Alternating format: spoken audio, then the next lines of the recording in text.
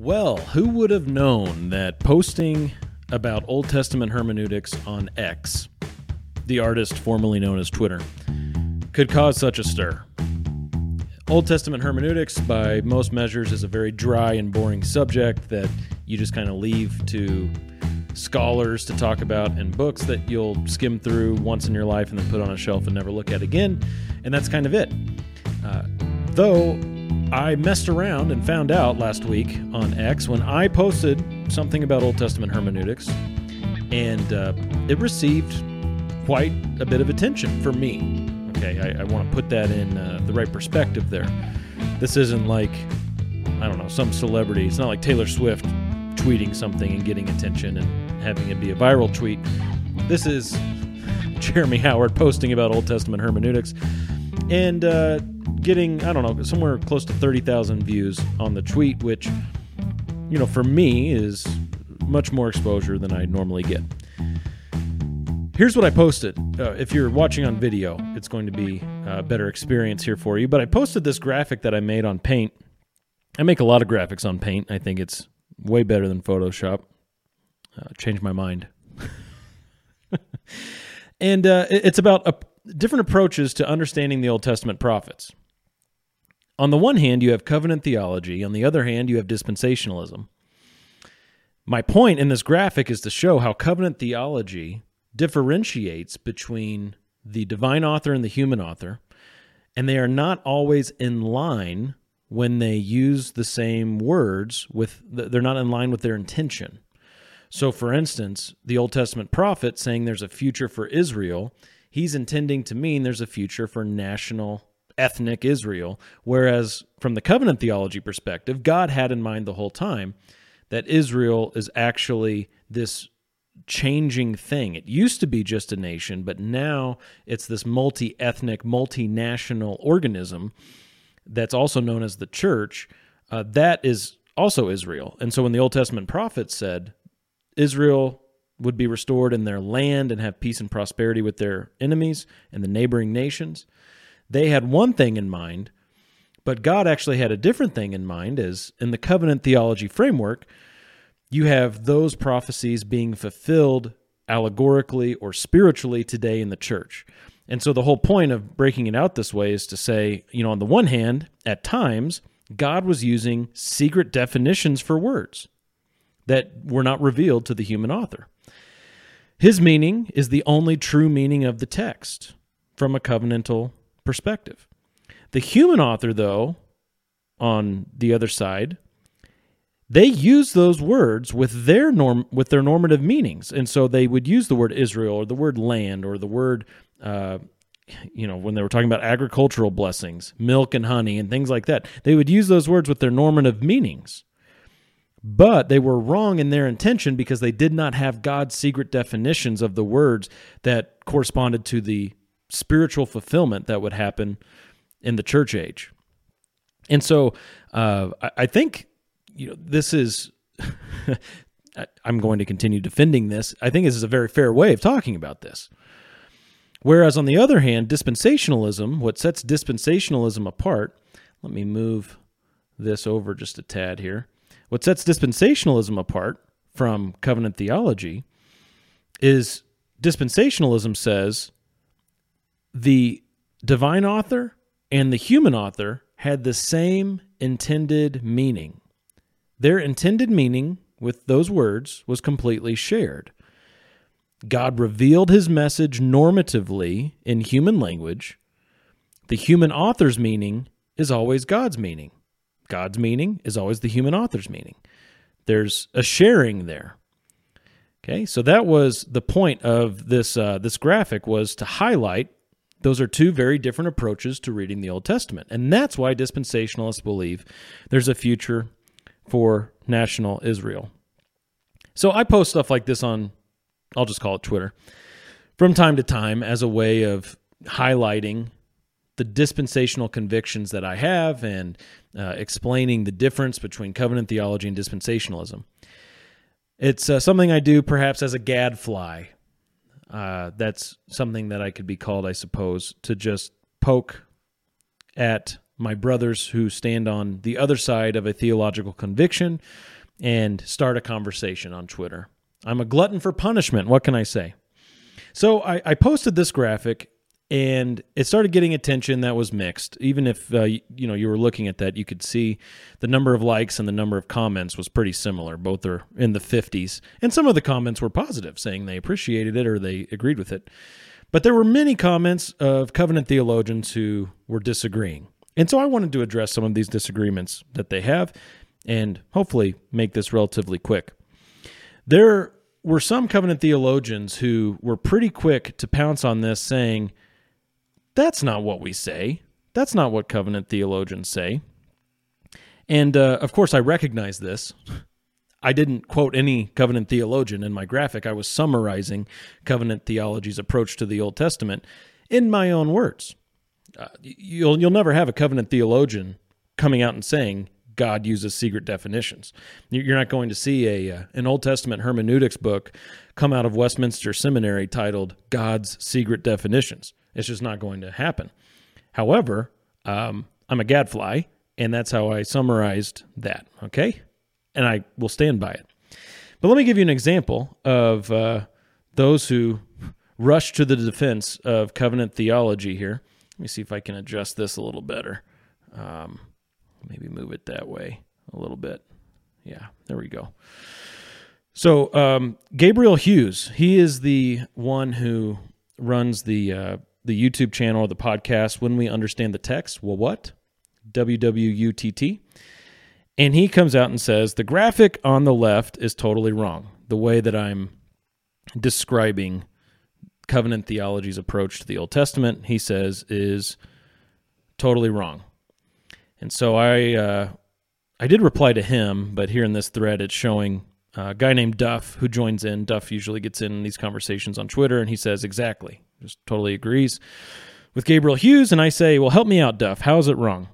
And he says, you are the one that posted it, brother. Are you confident that it is an accurate representation of both sides? And I said, yes. That's all I said. Gabriel Hughes comes back in and says, your podcast is called Do the Theology. Not really, but okay. And he said, but you didn't do the theology? ? Both covenant theologians and dispensationalists can claim to have a grammatical historical hermeneutic. If you're going to show the differences, this ain't it. This is just a straw man, Jeremy Howard's opinion. And I replied, this is it, though. Because, here I am wanting to find out where I'm off, according to these guys. And then he says, go on lying then. That's between you and the Lord. So we're off to a great start. I mean, why should I even try being a gadfly on Twitter? This isn't the place to have these conversations, right? It just never really works out. Though sometimes people do make progress, and I guess it's those times that keep us going back for more. But here I am, before being corrected in any way, just being told I'm a liar. Well, I'm not a liar. I'm not. And let me give you an example. All right, let me show you here. This is from Michael Vlock's website, mikevlock.blogspot.com. He's got a blog where he talks about theological things. He writes several books on dispensational theology. Michael Vlock, great dispensational author, scholar. You should buy all of his stuff. And here's a post from 12 and a half years ago where he's talking about how reinterpretation language is used by non-dispensationalists. And he says that sometimes he gets complaints for claiming that non-dispensationalists believe that the New Testament reinterprets the Old Testament. While I certainly acknowledge that some do not use that specific term, we must be honest and acknowledge that some have. Here's a sample of those who explicitly use reinterpret language. Now, I'm bringing this up to you, bringing this to your attention, because if the New Testament reinterprets the Old Testament, what does that mean? It means that God had intentions behind prophecies in the Old Testament that the original author was not privy to, that the original audience was not privy to, that later on, hundreds or thousands of years later, a later audience was now becoming privy to the intentions that God had all along, and therefore there's a reinterpretation going on. Originally, when the Old Testament prophecies were given, they were received using normative definitions for those normative words, and they were interpreting it that way. Later, there's a new definition, there's a new intention that's revealed, and they have to be reinterpreted. So reinterpretation language indicates exactly what I was indicating in the graphic, that God had hidden intentions in his words that the original prophet and the original audience did not understand. They weren't privy to it. But now, in this age, we are privy to it. But let's look at a couple of these quotes.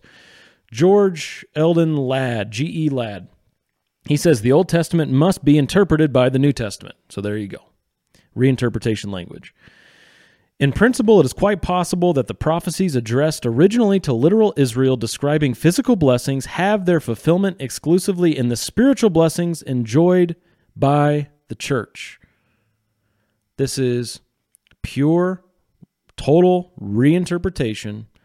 What was originally understood as national blessings to a physical people, with these physical blessings to a physical people, is now to be interpreted as spiritual blessings to a spiritual people. Hidden definitions, hidden intentions before that are now revealed. Okay.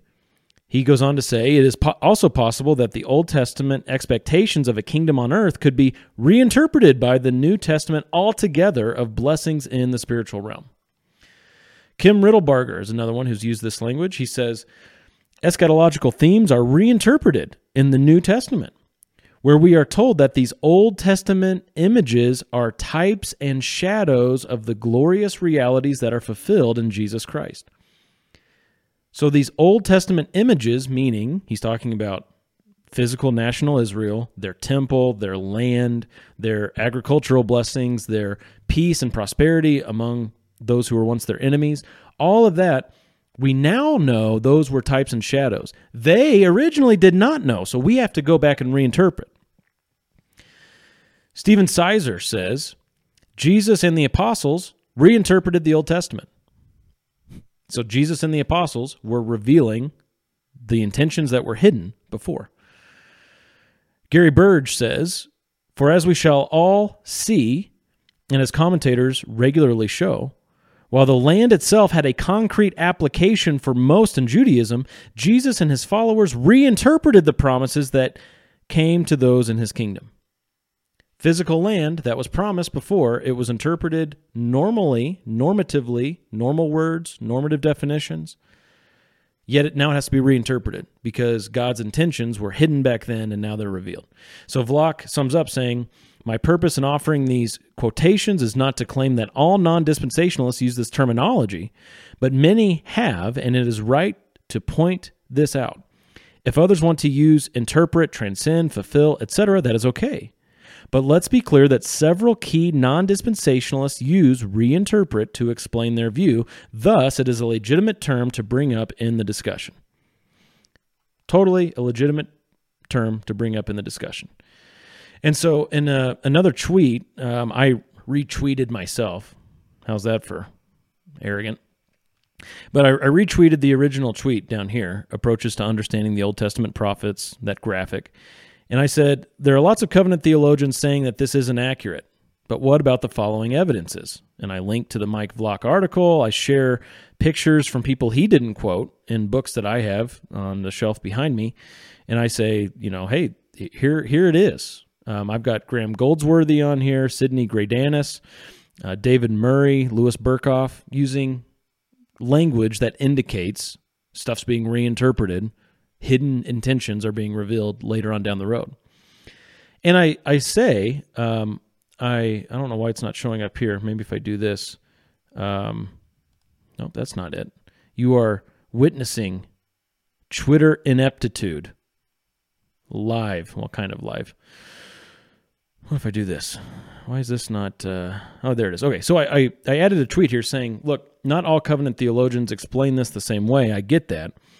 But this implication, the hidden intentions implication, hovers over the entire systematic theology of covenant theology, and it is the basic divide between covenant theology and dispensationalism. All right, so look, I recognize that not not all theologians, not all authors, not all just lay people who believe that the church is Israel and Israel's the church. Not all these people are going to articulate it the same way. I mean, there's no one out there articulating it the way I summarized it, saying secret definitions. But they're all saying it in a different way. That's the point. That's the whole point of my post. That's the whole point of what I was trying to bring out. And so, for example, let's go back to my interaction with Gabriel Hughes here with what? When he told me I was lying, I said, "Where's the lie, though? Help me out." And he said, "Can you point to a place where a covenant theologian believed the human authors of the Bible were wrong in their intention with the words they used?" Very good question. He's saying, can you show me evidence that substantiates your graphic? And I said, okay, here we go. Here's Goldsworthy. So here's Graham Goldsworthy. Let's see. I've got to adjust this on the video site again. Maybe I won't be able to do that. Maybe I should just do this, and I'll read it for you. Okay, Graham Goldsworthy says this. I'll start here kind of in the middle of the paragraph. He says, against the backdrop of the complexity of the history and prophetic expectations. So, against the backdrop of the complexity of the history and prophetic expectations. So we could just kind of cut out that first term that was a little, I don't know, doesn't make a lot of sense because we're jumping in the middle of a paragraph, but we can say it this way. Against the backdrop of the complexity of prophetic expectations. Or just say against the backdrop of prophetic expectations. Okay, so we're talking about the expectations of the Old Testament prophets. Against the backdrop of that, Jesus proclaims himself to be the goal of all the purposes and promises of God, where the Old Testament describes the goal of God's work in terms of a remnant of the chosen people, the promised land, the temple, the Davidic prince, and a whole range of images and metaphors. The New Testament claims simply that the death and resurrection of Jesus fulfills them all. So you have the prophetic expectations of Old Testament prophets. And what were those? The land, the temple, the people, all of that. Well, the New Testament reveals that to be a metaphor because it says all of that is fulfilled in the death and resurrection of Jesus. Are you catching that? So he would never say God had secret definitions, but that's exactly what he's saying. That God had secret definitions all along. So I'm not like, I don't think I'm really stretching anything here. That's what he's saying. I'm using different words because I'm summarizing it as someone who's not in that camp and criticizing it with that, saying God had secret definitions. That's not what he's saying, but that's exactly what he's saying. Well, not everyone took the approach of saying, that's not what covenant theologians say. There were some people who said, well, look, Ezekiel saw the shallow or lower fulfillment. Well, I guess not lower, shallow fulfillment, surface fulfillment. So Ezekiel as an example, or you could use Isaiah or whoever. They saw the shallow fulfillment, but God had a deeper fulfillment that came later. God revealed a deeper meaning or a fuller meaning. If you're a real hermeneutics nerd, you'll know that there's a term out there called sensus plenior. And with sensus plenior, it means deeper meaning or fuller sense, that over time, God reveals a deeper meaning behind words than the original recipients of those words understood. And so that's a way to, again, criticize my diagram at the beginning and say, no, God's not using secret definitions. He just has a fuller sense that he reveals over time. Well, my question is, what does that deeper sense correspond to? I think that's a very fair question. What does the deeper sense that you say God had all along and that was progressively revealed, what does that correspond to? And so what you'll have are some people like Gabriel Hughes saying, well, the shallow meaning refers to their restoration in the land, which happened after the Babylonian exile. So they came back from the Babylonian captivity. They came back from that, and they repossessed the land, and they started to rebuild. If you read Nehemiah, if you read, Ezra, you can see they came back and they started to rebuild. And so there's a sense in which Israel was regathered then. But ultimately, what God had in mind was this church that we're living in now, this multi-ethnic, multinational church. And so, sorry, while I was talking, I was trying to find this tweet. And here it is. This is Gabriel Hughes saying, basically, there was a shallow fulfillment and then a deeper second fulfillment. He says, some Old Testament passages about the regathering of Israel are about Israel coming back from exile, which already happened. Other passages are about the true Israel made up of Jew and Gentile, the gathering of God's people from every tribe, tongue, and nation. And I share here 8 reasons why Israel's restoration was not fulfilled after the exile. This is made by Matthew Waymeyer, another great author that you should buy all of his stuff. Matthew Waymeyer gives 8 biblical reasons as to why Israel could not be restored after the exile in fulfillment of certain passages. Now, they did come back to the land, some of them, and it was an amazing thing, but it wasn't the fulfillment of any passages. So these 8 reasons, I'll just read off a couple. He says, look, in the restoration, the 10 tribes of the north are reunited with the 2 tribes of the south. But when they returned from the exile, this did not take place. In fact, there were some Israelites who refused to go back. Second point, he says, in the restoration, there will be a spiritual renewal, a wholehearted obedience to the Lord among the Israelites. But when they came back from the exile, the nation of Israel was still practicing many sins, such as intermarriage, non-prescribed offerings, withholding tithes, immoral priests, etc. Goes on to explain 6 other reasons as to why the restoration did not occur after the exile. And so Gabriel Hughes here, he recognizes that you can't do that with every passage, and that's why he says some passages are about the return from exile, which already happened, but there are other passages that are about the true Israel made up of Jew and Gentile. Okay, and he doesn't give us any indication of which passages are referring to which would be really helpful here, but that's just not what he gives us. And so I think it's helpful to ask those people for those things, but usually by that point they get pretty grumpy. Well, there's another guy who joined the conversation, and his name is Alan Nelson IV, and he says he actually wrote an article about this. He's agreeing with Gabriel Hughes and saying, yeah, look, there was a shallow fulfillment, but there's a deeper fulfillment going on too, and he says, I discussed that here. Okay, so I read the article, I print it out, I read the article, I go through it, and I say, okay, it looks to me as though we still have some disagreements and I still have some questions. And one of the things he does in the article is he talks about how the Old Testament is like a dark room, say a living room. And this is a very common illustration used by covenant theologians. The Old Testament is viewed as a dark room, and you have a bunch of furniture in there, but everything's dark. You can't sense where anything is. Well, then the light comes on, and this is the New Testament, and with the light of the New Testament, you can see where everything is and what it's all about. Now, it was there all along, but you weren't able to grab hold of it, you weren't able to recognize it, you weren't able to make sense of it because it was darkness. But now you have the light of the New Testament, and you can make sense of everything.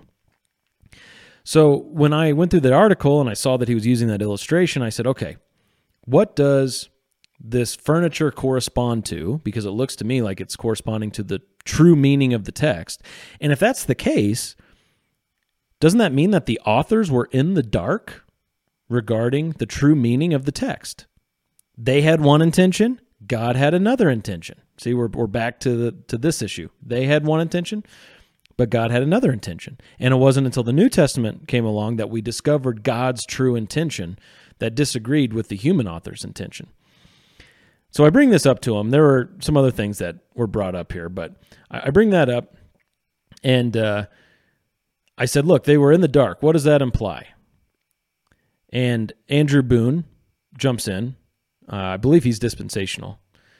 And he says, look, does the furniture stand for the meaning of the text, or does the furniture stand for the future realities communicated by the text? By the text. And the author of this article, Alan Nelson, says, The biblical writers understood more than what we often give them credit for, I think. What a glorious book we have, what a glorious God who wrote it. But Andrew Boone repeats, what does the furniture stand for in the analogy? Because that's very, very important. If you're going to use this illustration or understand this illustration, what does the furniture represent? Alan replies saying, don't overstretch the analogy, brother. We know what the Scriptures mean from the totality of the Scriptures. The Bible interprets the Bible. What's there has always been there. We affirm the grammatical historical method. We just don't stop with the human author.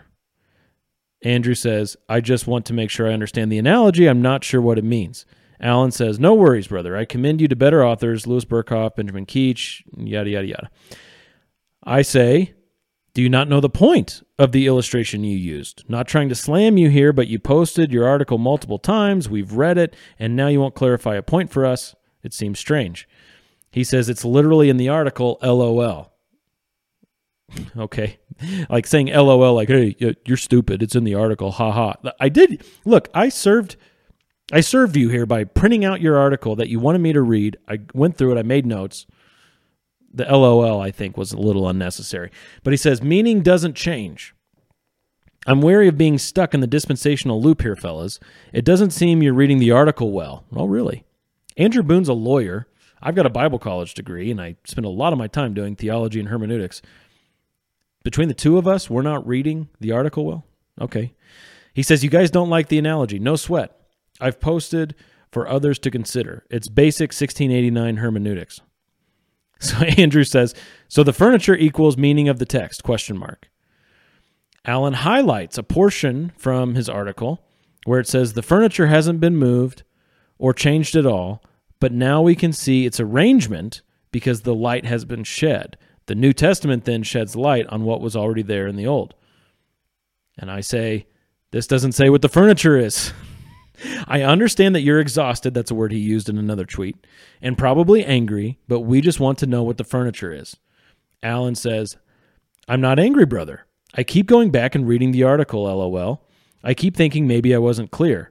I don't think you read the article carefully. Okay. Then he shares a quote from Jeff Johnson, an author, an amillennial guy. He says, even though the New Testament does not reinterpret the original meaning of the Old Testament, it adds light and clarity. The sacrifices, the temple, the nation of Israel, and other such things are given their fullest and typological meaning in the New Testament. All right, so this is a really important point. Look at this quote if you're viewing this on YouTube or whatever. He says, the New Testament does not reinterpret the original meaning of the Old. So he's going in a different direction than George Ladd, Kim Riddlebarger, Stephen Sizer, those guys we looked at earlier. He's going a different direction. He doesn't want to use the reinterpretation language. But he's saying, look, there's a fuller sense that gets revealed over time. And he says that the typological meaning of the sacrifices, the temple, the nation, that's revealed in the New Testament. And here's where I'm saying, yeah, you're saying something different, but you're not saying anything different at all. This is still reinterpretation language.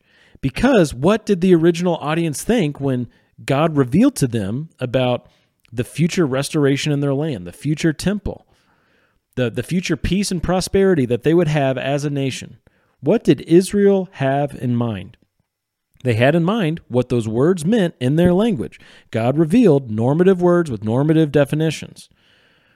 But here, they're saying God had a secret definition of these words, or he had a hidden intention of these words, or if we want to make it a little more flowery, he had a deeper sense of these words, and it was later that they were brought to light.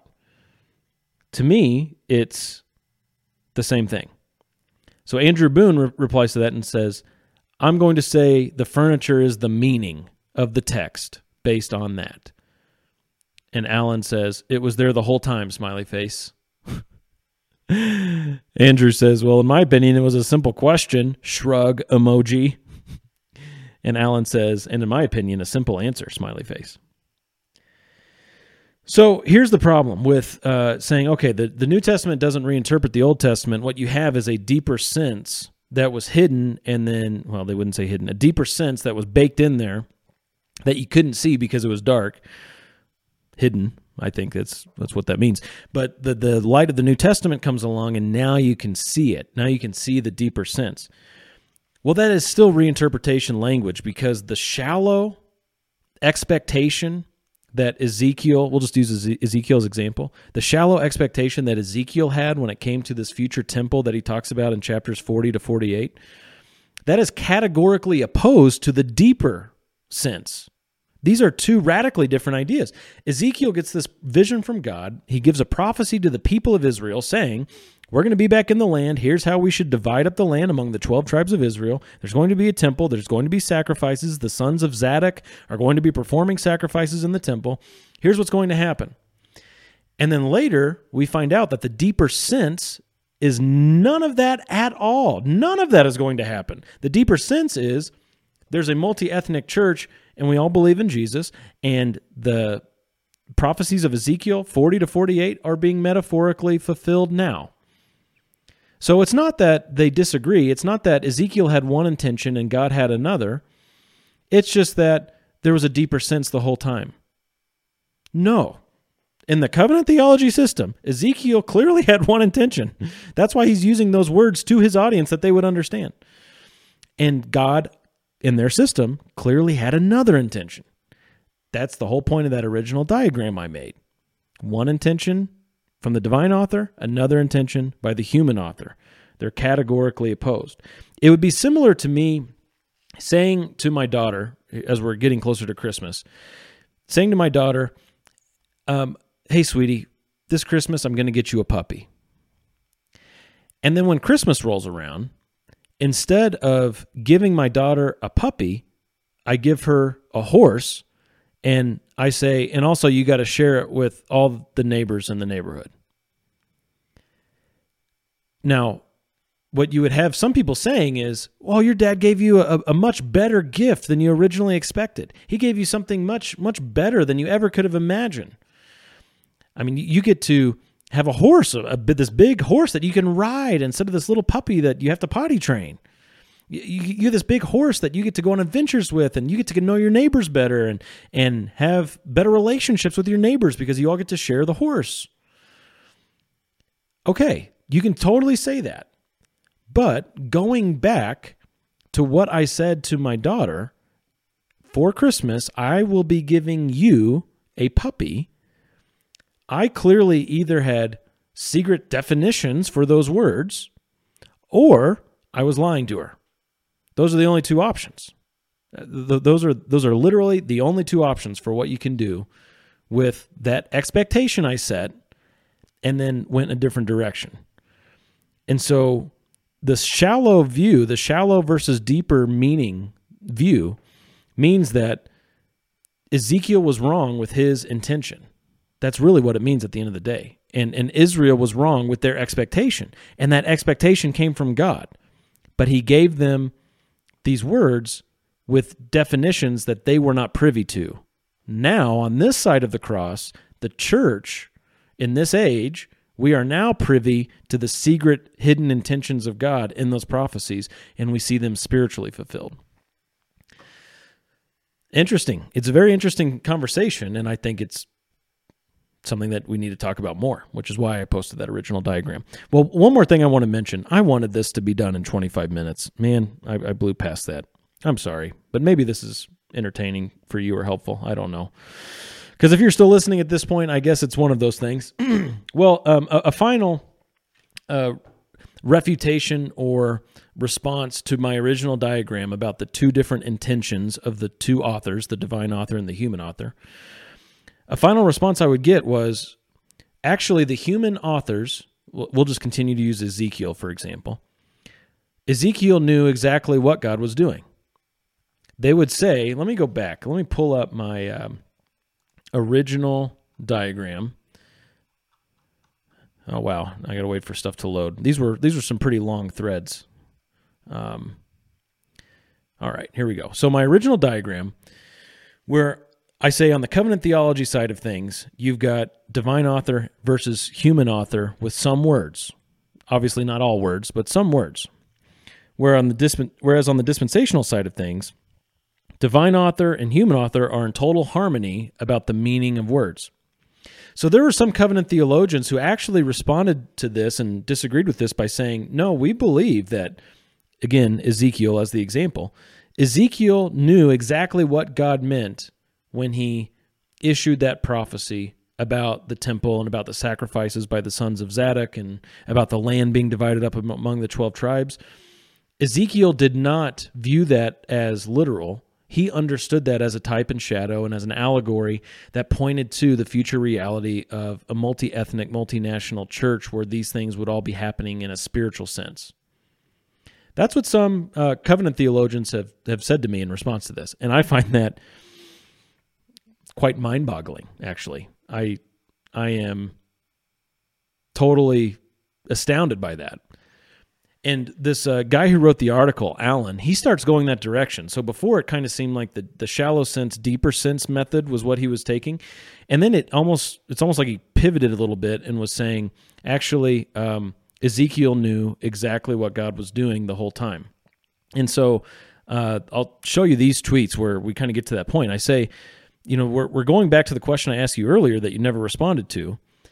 Were those authors, Ezekiel, for example, in the dark regarding the true meaning of what they were writing? Alan says, I thought I did respond that the biblical authors understood much more than we give them credit for. It's always why they spoke in types and shadows. They understood those and that they were pointing to greater things. He's saying that Ezekiel understood that he was talking in types and shadows, that he wasn't speaking of a literal sacrifice. He wasn't speaking of literal land. He wasn't speaking of literal tribes. He knew it was all figurative. Now, he doesn't say that in his prophecy. Ezekiel doesn't say, and here's a picture, here's a figurative picture, here's an allegory I'm giving you. He doesn't say that. He just tells Israel, this is the vision I got, this is what's going to happen. There will be a new temple, it's going to look like this. We'll all be back in the land, we're going to divide the land, it's going to look like that. He never says it's figurative, but Alan says he knew it was figurative. He just didn't disclose that to the rest of the nation, apparently. And so I made another graphic on Paint, and I said, so perhaps this is rudimentary, but it seems that in answering this question from a covenant theology perspective, you'd go with a yes below. And here's this amazing flow chart that I made on Paint, where my question to the covenant theologian is this: did the Old Testament prophets intend exactly what God intended when they spoke of a future restoration of Israel? Did the Old Testament prophets, the human authors, intend exactly what God intended when they spoke of a future restoration of Israel? If they say no, then it's like, okay, well, there must be a distinction between the intended meanings of the divine author and the human author, and my original diagram is correct. If you say yes, that they did intend exactly what God intended, there was no break in the intended meaning of words at all, they had the same intention with the meaning of the words of the prophecy, then my follow-up question is, why then did they use language that would mislead Israel, setting up false expectations? Because that's exactly what happened, isn't it? You have Israel, this nation, awaiting their king who was going to come and rule, who was going to restore Israel, who was going to fulfill the prophecies that they have about the coming king. Why would they use that language to their fellow countrymen if they knew all along that God wasn't going to actually do that? That's the question. That's, I believe, a critical question, a very, very important question. And so you would think he would respond with an answer, but instead he says, oh boy, brother, there are several problems here, even in your own system. False expectations? ? So you're saying your system is good because in the last 2,000 years of Jewish persecution, at least they've had expectations? I don't even know what that question is. I don't even know what he's talking about. And he says, the completion of God's promises are better, all caps, better. It doesn't matter what the meaning of words are. What matters is that he gave us something better. What matters is that the horse is better than the puppy. Who cares about the definitions of I will give you, defining who you is, a puppy, defining what a puppy is? The whole neighborhood got a horse, so who cares? That's his argument. He goes on to say, God's promises have a greater fulfillment in Christ and his church. A physical expectation is not expectation enough. Glorious things are spoken of the church. See the church more beautifully, friend. he says. Okay, wow. That's a very interesting way of ending this conversation, isn't it? And here's, I think, what these guys are missing. Well, there are many things I think they're missing. Here's another thing I think they're missing. Maybe I should phrase it that way. Jesus held people accountable to reading the Old Testament and understanding what the Old Testament said. Think of in the Gospels, like at the end of Luke, when he would say, have you not read what's in the law, the prophets, and the Psalms? Have you not read what's said about the Messiah? Have you not read? To the rich man who was in Hades, who says, have Lazarus go back and tell my brothers. Abraham reminds him, look, they've got Moses. They've got Moses and the prophets. If your brothers won't pay attention to Moses and the prophets, they won't pay attention if a man rises from the dead. So the whole point of God giving revelation with normal words and normative language, with normal definitions, is that people would pay attention to those words and understand them. They had no way, Ezekiel's original audience had no way to grasp any kind of allegorical, hidden, deeper, fuller sense. They had no way. How could God hold them accountable to believing what he said when he didn't give them the fuller sense? He couldn't have. And you see these expectations that Israel had based on the normal reading of plain language. You see these expectations not only carried into the Gospels, not only carried by the disciples in the Gospels, not only carried by the disciples in the Gospels through the death of Jesus, but through the resurrection, where it says in Acts chapter 1, after Jesus in his resurrected, glorified state, if there was, it's just amazing, glorified, resurrected. He was teaching them for 40 days about the kingdom of God. If there was ever any doubt that the disciples knew anything, I think that would have to be erased at this point. Anything about the meaning of words. I'm not saying they became omniscient. Okay, that's not what I meant. But if there was any doubt that the disciples knew what Jesus' plans and purposes were for Israel, that would have to be erased here, where he's teaching them for 40 days in his resurrected state about the kingdom. And before he ascends, Peter asks him in Acts 1:6, is now the time that you will restore the kingdom to Israel? Peter asks him that question. And Jesus doesn't say, oh, Peter, you are such an idiot. 40 days I've been teaching you about this, and you don't get it.